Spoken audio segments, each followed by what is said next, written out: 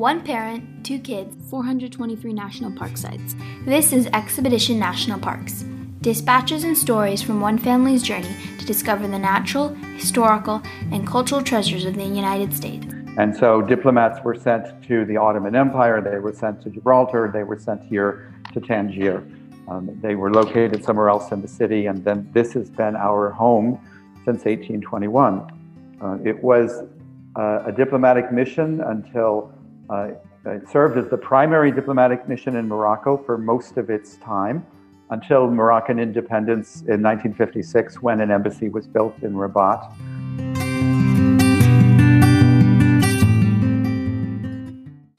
We have the pleasure today of speaking to John Davison, former U.S. diplomat and the director of the Tangier American Legation Institute for Moroccan Studies, Talim. As the name suggests, Talim is housed in the former American Legation building in Tangier, Morocco. It is the only U.S. National Historic Landmark located in a foreign country. National Historic Landmarks are those that have been recognized by the Secretary of the Interior as possessing national significance. Properties that help us understand our history. All National Historic Landmarks are part of the National Register of Historic Places, which is the official list of the nation's historic properties worthy of preservation. Landmarks constitute more than 2,500 of more than 90,000 entries in the National Register. Others are of state and local significance. Both the National Historical Landmark Program and the National Register of Historic Places are run by the National Park Service. Again, thank you so much for joining us today. Tell us more about yourself and what brought you to Morocco. Well, thank you very much, Christine. What brought me to Morocco was a long, long time ago. I joined the Peace Corps, and I was a Peace Corps volunteer in Eastern Morocco. I was a high school English teacher, Lycée Lemoun in Berkane. If anyone's watching from Berkane, hello. Very close to the Algerian border. So I worked Peace Corps, and while I was in Peace Corps, I was accepted into the Foreign Service. So after I left Peace Corps, just about 2 months later, I joined the Foreign Service. But while I was in Peace Corps, I visited the American Legation Museum because a friend of mine from Peace Corps was doing a summer project here. His name was Chris Stevens. He was our ambassador to Libya, who was assassinated. And he was doing a summer project here working on archives. And he's even in the museum. Here is Chris. If you can see that, that's Chris when he was a Peace Corps volunteer working here in Tangier. And I came up to visit, and we were friends throughout, throughout our careers and stuff. And we would always talk about what a perfect job this would be for someone in a retired diplomat. And unfortunately, for Chris, things worked out badly, but I think of him a lot whenever I'm here. And so it's, I like to think that I brought a little bit of Peace Corps to my approach to a combination of Peace Corps and diplomacy to my approach to directing the Legation Museum. Thank you. Please tell us more about what makes the Tangier American Legation Building so special and why it was designated a National Historic Landmark. It's special because it's the oldest continuously occupied U.S. diplomatic property in the world. There are older embassies or ambassadors' residences in Europe, but they did not always belong to the United States State Department. This property did. It belonged to the State Department since 1821, when it was given to the U.S. government by Sultan Moulay Suleiman of Morocco. There had been diplomats in Morocco, in Tangier, in fact, for about 30 years prior to the establishment of the building here, where we're currently located, because one of the first priorities of foreign affairs for the fledgling Republic of the United States were resolving the Barbary Coast crisis. And so diplomats were sent to the Ottoman Empire, they were sent to Gibraltar, they were sent here to Tangier. They were located somewhere else in the city, and then this has been our home since 1821. It was a diplomatic mission until it served as the primary diplomatic mission in Morocco for most of its time until Moroccan independence in 1956, when an embassy was built in Rabat. But especially in the for a good part of the 19th century, it was the only diplomatic mission. We did build a consulate down in Casablanca also in the 19th century. But Tangier remained, the city of Tangier remained more or less the diplomatic center for Morocco. So the other countries who had diplomatic relations, their legations or their consulates, they never used the word embassy back then, were based in Tangier. We were, to begin with, a consulate. We didn't become a legation until the 20th century because the property that we're located on expanded. We acquired 3 other properties. We added stories to this building. This building was actually mostly destroyed in 1844 and rebuilt. France bombarded the city of Tangier in response to Moroccan support for Algeria. And the building was damaged and rebuilt, and some floors were added in the 20s. Some other buildings were acquired in the 20s. A final building was acquired in 1940, just as war was breaking out. And during the war, there were 65 Americans who served in this building, most of whom were military and many of whom were military intelligence, the Office of Special Services, who were here during the war, helping, among other things, to plan the landings. The OSS in Casablanca and the OSS in Tangier were working on planning the Allied landings, which eventually did take place in Casablanca, not here in Tangier. And also, during the war, the head of the legation helped Hungarian Jews escape from Budapest to Tangier, working in collaboration with the Spanish ambassador to Hungary. About almost 600 Jews and were saved, and they came and spent the war here. And in total, along with their children, there's estimated that between 11 and 1,200 Jews were rescued and spent the war here in Tangier. And then after the war, this was in the lead up to Moroccan independence, the United States was largely supportive of Moroccan self-determination. That began, and there's another picture across the way, that began after the landings in Casablanca, the Allied landings, when Franklin Roosevelt held a dinner in honor of then Sultan Mohammed V, and he hosted it with Winston Churchill, who was upset that the American president was inviting the Moroccan Sultan to dinner because he said it would upset the French, who were also invited. It did upset the French. It probably upset Churchill as well, because during the dinner, Roosevelt promised U.S. support for Moroccan autonomy following the war, which ultimately happened here in Tangier in 1947, when the Sultan, with some aid from the United States, who were pressuring France and Spain to let him travel to Tangier, delivered a speech just outside the walls of the old Medina, not very far away from us. And in that speech, he basically called for self-determination as well. And in the lead up to that speech, when the diplomatic corps went to the train station of Tangier to greet him, his representative introduced in order first the American head of the legation, and then the head of the Tangier International Zone Commission. And rumor has it that the final 2 diplomats of all of them to be received were the French and the Spanish. But we ceased to be the primary mission in 1955-56 when an embassy was built. This was the Cold War. There was a lot of pressure to increase American presence.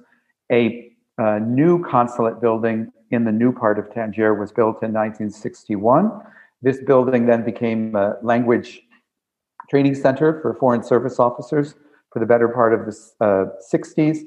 And in the early 70s, another person not normally associated with Peace Corps, Richard Holbrooke, the Richard Holbrooke of the Dayton Accords. But at the time, he was the head of the Peace Corps director in Morocco. He shifted the Peace Corps Language Training Center up here to the legation, where it was for about 4 years. And then in 1976, the State Department was on the verge of selling it, selling the property, but some diplomats, both former US ambassadors to Morocco, as well as diplomats in Rabat and the Consul General here in Tangier, working in collaboration with some wealthy Americans who lived here in Tangier and some American academics, persuaded the State Department not to sell it, but instead to rent it to an association called the Tangier American Legation Museum Society that had a view to creating a museum that would honor the Moroccan-American historical and cultural friendship. So we became a museum in 1976 during the bicentennial. And then in the early 1980s, again with lobbying from the State Department and some of the same people who helped create the museum, they lobbied the Department of Interior and the National Park Service to designate the building as a national landmark. It is the only U.S. national landmark located outside of the United States and its current or former territories. There are some landmarks, I believe, in some Pacific Island former territories that became independent countries, but this is the only one that was built from the beginning in a country that was independent. And so we've been a national landmark, and in 2015, we were added to the list of historic sites for Morocco. So you could say that we're a national landmark in 2 countries. Wow, that's fascinating. And so I understand that the building is celebrating a very special anniversary in days. Yes. Can you tell us more about that? In days. The property was given to us May 17th, 1821, and we'll celebrate the building's bicentennial Monday, May 17th, 2021. Because of the pandemic, it's going to largely be a press event. So it will be covered by Moroccan media. We hope that the Chargé d'Affaires, the acting ambassador, will come up from Rabat. The governor of Tangier Tetuan province will attend, and also some representative of the Moroccan Foreign Ministry should come up. It will all be covered by the media, and then not live streamed like on Zoom or anything like that. That's a little bit too hard to arrange when you have speeches, when you have people in a room like that. But the next day, which happens to be May 18th, which is International Museums Day, we will host on our rooftops performance by some Tangier street performers that we collaborate with in some of our youth outreach programming. And that we do hope to cover on Facebook Live. And we'll be duplicating what we did last year for the anniversary of the legation. We issued for the first time a virtual tour, an online virtual tour of the legation, and I can share that link with you. And then the next day, we held our first virtual live streamed concert featuring a Moroccan musician named Sarah Arish, who performed in Arabic and Ladino, which is the language of the Sephardic Jewish community, because part of her repertoire involves old Andalusian and old Sephardic Jewish songs. And so we'll repeat it with a bigger ceremony with people. Last year, we couldn't have any sort of gathering. We could record her live here at the legation, but we didn't have any audience to speak of at all. There were 4 of us, 3 technicians and Sarah in a room. And then, so we'll repeat that by having an event for the press here on the 17th, the bicentennial, and then a concert on a performance on the 18th. But throughout the year, as restrictions are eased, we hope to be able to do more events that will honor the legation. The State Department and the embassy in Rabat are opening at the National Library an exhibit about Moroccan-American friendship that will open in June. It will probably have restricted attendance as well, but that exhibit will move probably in the beginning of October to Casablanca, And then shortly after the beginning of next year, it will move to the new National Museum of American Diplomacy in Washington. And so hopefully part of the legation story will be a permanent fixture and a permanent part of the exhibition at the Museum of American Diplomacy, because, like I said, the first negotiations were the Barbary Coast, and we're the oldest property of the United States. So I think we'll be featured there a bit. Fascinating, and great that there's an opportunity for people to participate virtually. And now it is time for our outdoor organization feature. During the month of May, we're continuing to work alongside several other outdoor industry and national park-related content creators to feature a nonprofit organization. This month's organization is Get Out, Stay Out, Vamos Afuera, which is committed to increasing diversity and representation for people of color, especially Indigenous youths, within the outdoor industry by ensuring they have opportunities to run, play, and discover themselves in the natural world. They work to allow kids opportunities to access outdoor recreation in order for them to connect with nature and themselves, as well as to increase their self-confidence, leadership skills, all while building community. Follow Get Out Stay Out on Instagram at getout.stayout. Please consider a donation to support their work. 100% of your donation will go to youth excursions. Check out their website at vamosafuera.org. We'll also post links in our episode notes. So, what exactly is Talim, if I'm pronouncing it correctly, and what does it do? Can you tell us more about the institution and the organization? Talim is the English way of pronouncing it. We like to pronounce it Talim. In Morocco, it does not transliterate very well. Talim is the Arabic word for education. So it means the Tangier American Legation Institute for Moroccan Studies, because we have an educational function that we did not have when the museum was created. The museum was created, and just within a couple of years of its creation, we were receiving donations of rare books about Morocco and about North Africa. So we created a research library, which has a collection of about 8,000 books, and not really very many manuscripts, but it has some wonderful collections of glass negatives that were taken by a French photographer in the beginning of the 20th century, 2,000 of which have been digitized and are online, most of which are of Tangier, but some are other cities in Morocco and even cities in Algeria. And he was from France, so there were some glass negatives of his home in France and Spain. But we have a collection of that. We have if anybody remembers microfilm, we have microfilm of the diplomatic correspondence between the United States, between Tangier and the State Department, that date back to the beginning of the 19th century to the very beginning of the 20th century. We had to locate someone to donate a microfilm reader because these things don't exist anymore. And when researchers come to look at the records, we get to teach them what a microfilm reader is. But we have a lot of researchers, most of whom are Moroccan. They're not always academics. A lot of historical preservation advocates and authors will come and use the library. Novelists who write about Tangier, the international zone period.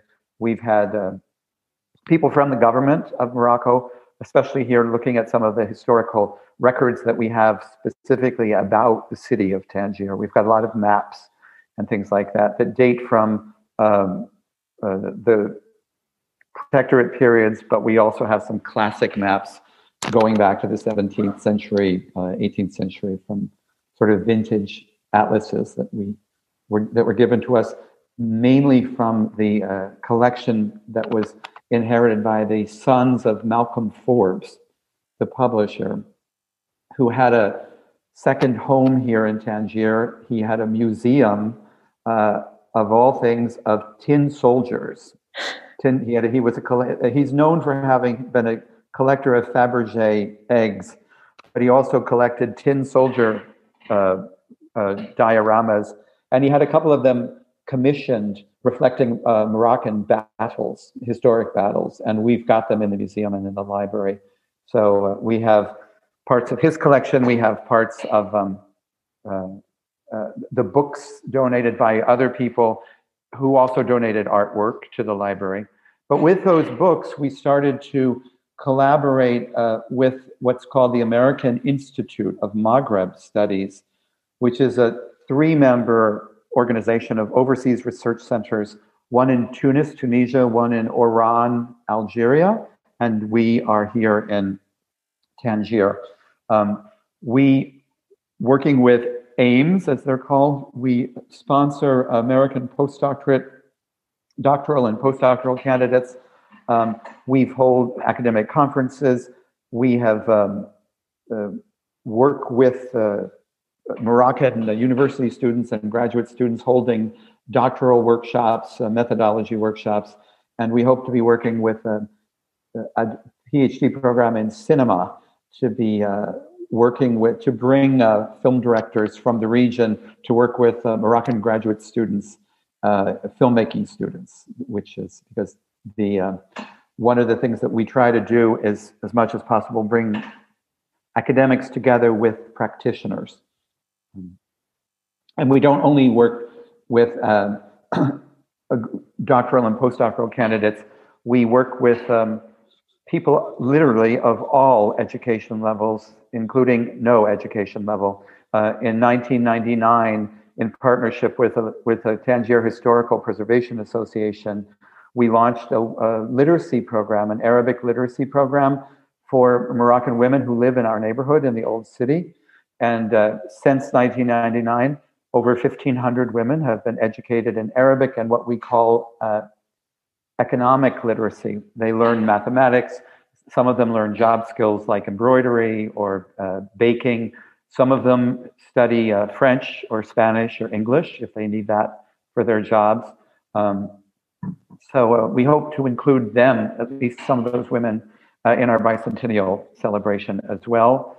And we've begun recently to work with youth from the neighborhood, working with the American Language Center to get them language scholarships, and youth associations from new neighborhoods of Tangier, new working class neighborhoods of Tangier, made up mostly of internal migrants, people who've come from the mountains or the countryside to get employment here, or in some cases, migrants from sub-Saharan Africa, and particularly West Africa, where we do arts programming. And this arts performance that we're going to have on the day after the bicentennial will involve the Moroccan cooperative that we work with, but also some of these young people from other parts of Morocco, and some are from Cameroon, and some are from Ivory Coast, and they'll all be up on the roof. Normally they would be doing street performances, but street performances are not yet permitted. So we've suggested that they do rooftop performances instead that we can film. Oh, very creative. You referenced it a bit about the importance of historical preservation. Can you tell us a little bit more about why you think historical preservation is important? I think it's very important. Because we're located inside the walls of the old city of Tangier. The city of Tangier, the old city, the diplomatic city, was the city of Tangier. So it wasn't only diplomats. It was a combination of Muslims, Jews, mostly from who had been expelled from Spain at the same time that the Moors were expelled, and then European Christians. And so they all lived together side by side in different neighborhoods that were they were not specific neighborhoods set aside for people of a given religion.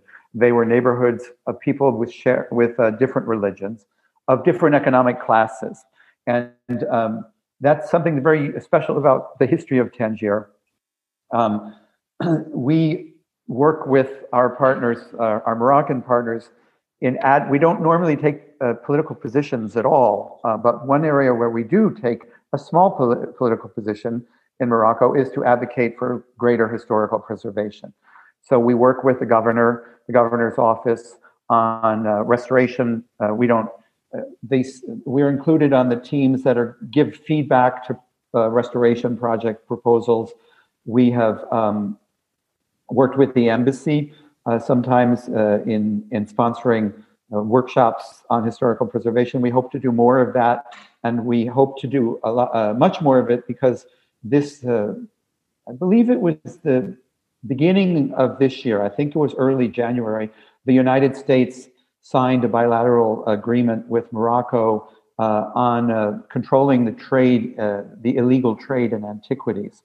And the State Department and some of these other overseas research centers had been involved in historical preservation and advocacy. And now we will join them. We hope to join them. And these include the overseas research centers in places like Cairo, in Istanbul, in Jerusalem, in Amman.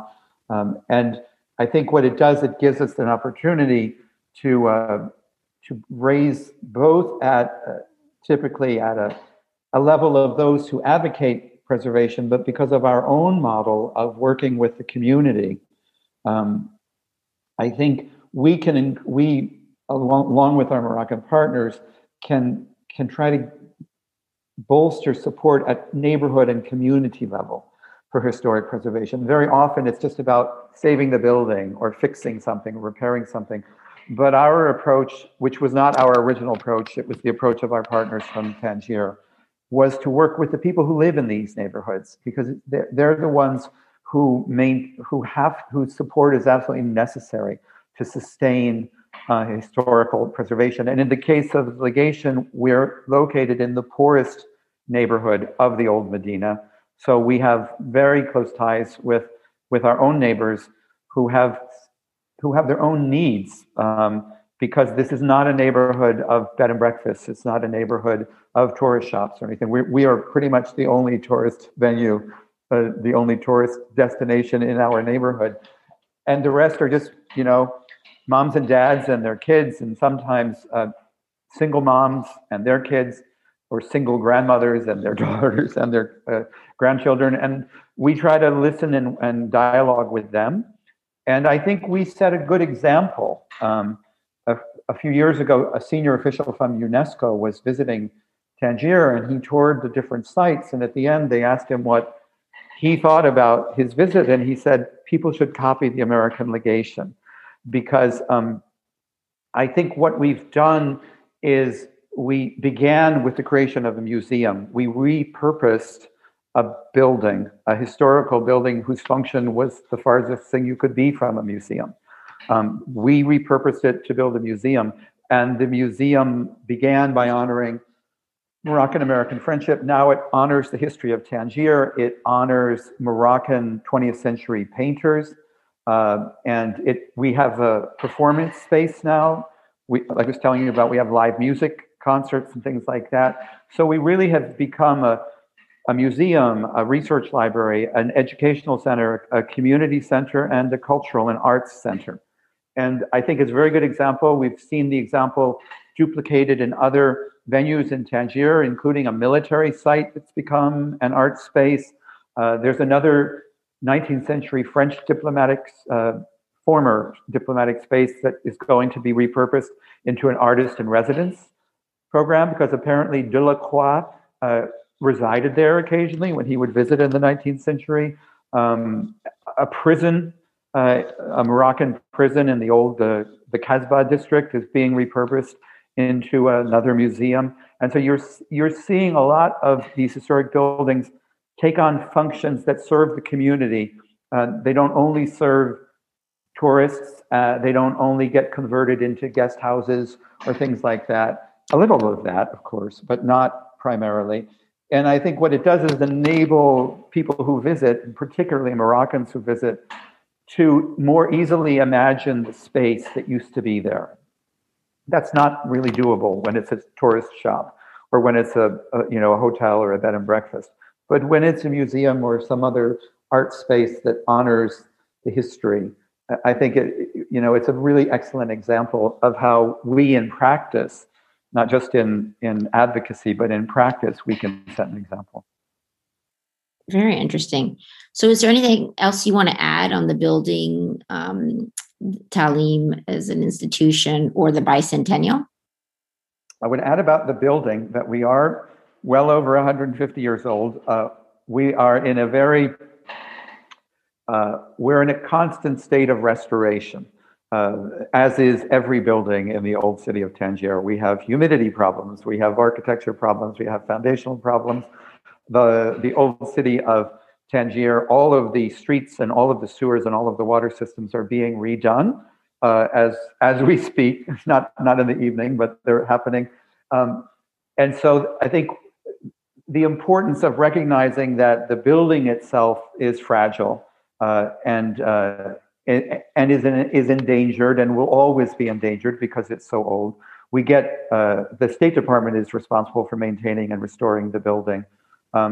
But we're working with the World Monuments Fund to achieve status as a world monument, and that's specifically because of the role that we play both as a monument, but in our role in supporting historical preservation.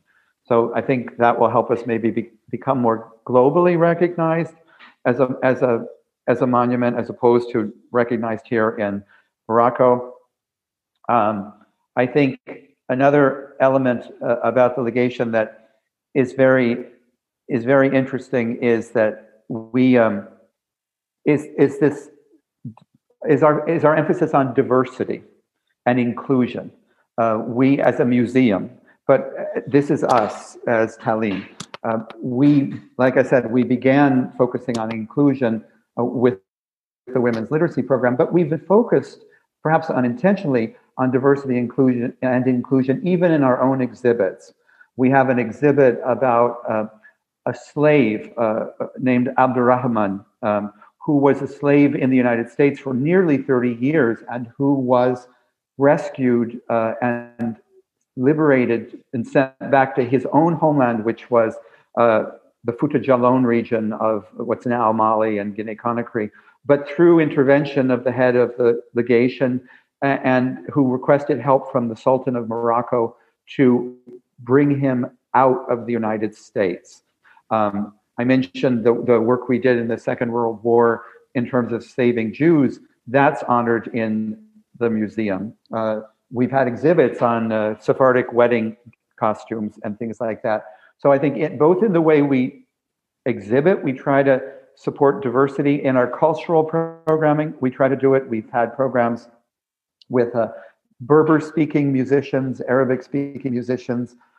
We even hosted this January virtually their Chief Chaka Zulu from New Orleans as part of Black History Month. We hosted a virtual concert with performers from New Orleans who themselves base their heritage on their African and Native American heritage. And then most recently, and this is very touching, with our arts programming, we started to do arts programming to youth with special needs, because a lot of people don't always think of people with special needs as people who we should be reaching out to. And we have done that. And we've done it. And according to the people who run the programs, these art programs, you hear stories from the monitors and the young folks who are leading the programs about how they're teaching art or teaching circus art to these young people, and their teachers are telling them that these young people are communicating more now than they ever did before because of these kinds of programs. And I think it's something that is really special. And for the first time, hopefully this will be in person, we'll be represented in September in Lisbon, Portugal, at the International Conference on Inclusive Museums. And so we're a historic museum, but we're also an inclusive museum. And I think that's something that we should be very proud of here. And again, set an example. Definitely. So thank you very much. Finally, you mentioned a little bit about your career as a Foreign Service officer. Mm-hmm. Would you recommend it to any listeners? I would not only recommend the Foreign Service, I would begin by recommending the Peace Corps. Although, as I understand it, you can't quite join until after the pandemic eases. Yeah, they were both wonderful parts of my life, and one of the things that I was very privileged to do as a diplomat was something that we imagined doing, but very few of us ever got to do, is I actually got to be a negotiator twice at the United Nations.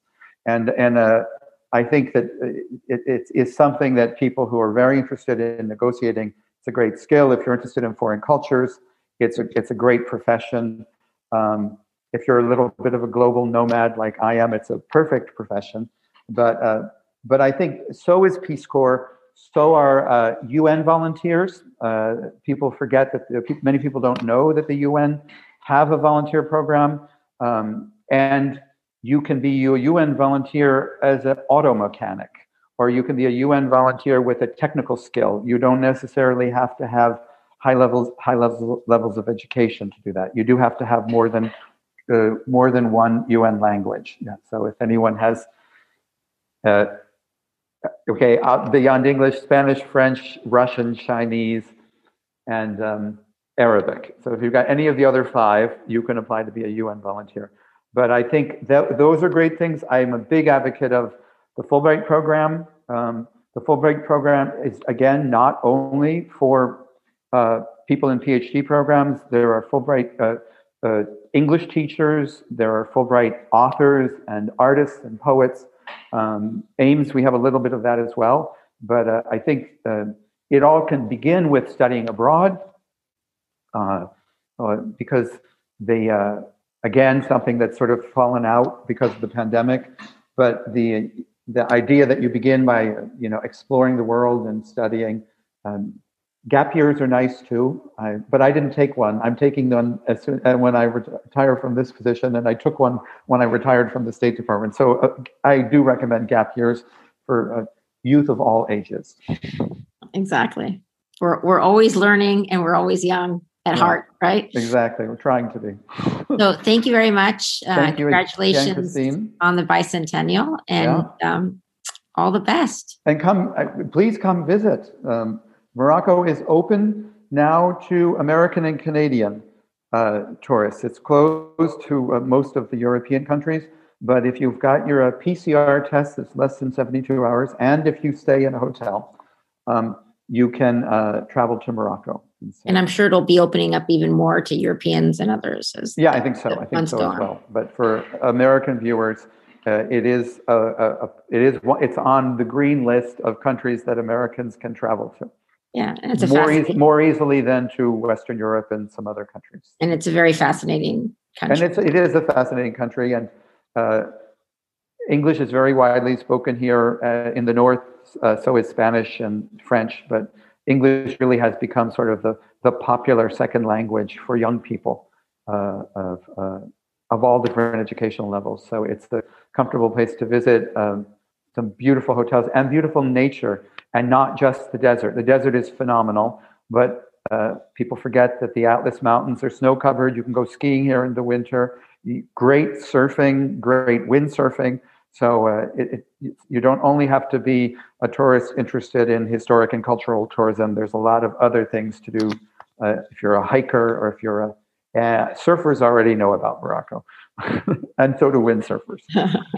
Okay.